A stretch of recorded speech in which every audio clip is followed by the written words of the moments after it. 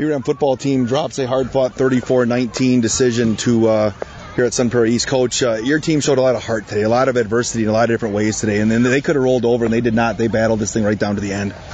We had an unbelievable number of injuries tonight that we were able to weather because our kids are awesome. Can't say enough about their effort tonight.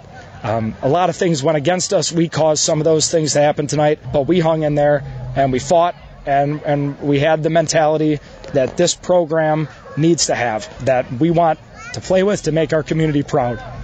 Coach, I think you guys did that tonight. They came down, they marched right down the field on you guys, and they came back, second play, I looked, they had a miscommunication there, and they went up 10-0, but your team still battled, and yardage-wise in the first, you guys were right even with them. Just a couple big plays, they housed it at 17-0, and you came back with a big drive there, your offense, and it really showed that, they didn't roll over. We just needed to settle in to a big game.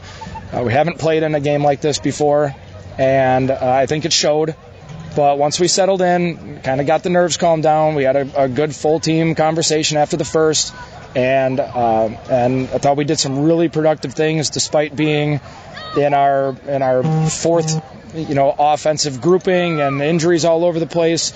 But kids made the most of their chances, and really proud of our guys tonight. Coach, it looked like too. You mentioned with with some of the injuries in the backfield. With Gabe going out and things like that. Yeah, it looks like you're moving guys around on the fly, but they were still making plays. As you were lining up at the line of scrimmage, maybe guys in positions they weren't supposed to be in, but they ended up being effective. Yeah, it creates a lot of two-way players. It taxes our kids physically, which we certainly don't want to put them in those situations. We've got guys out of position that are just trying to learn on the fly, but we've got great guys coaching on the field and helping other people out, and it was great to see our team come together. And this group is special.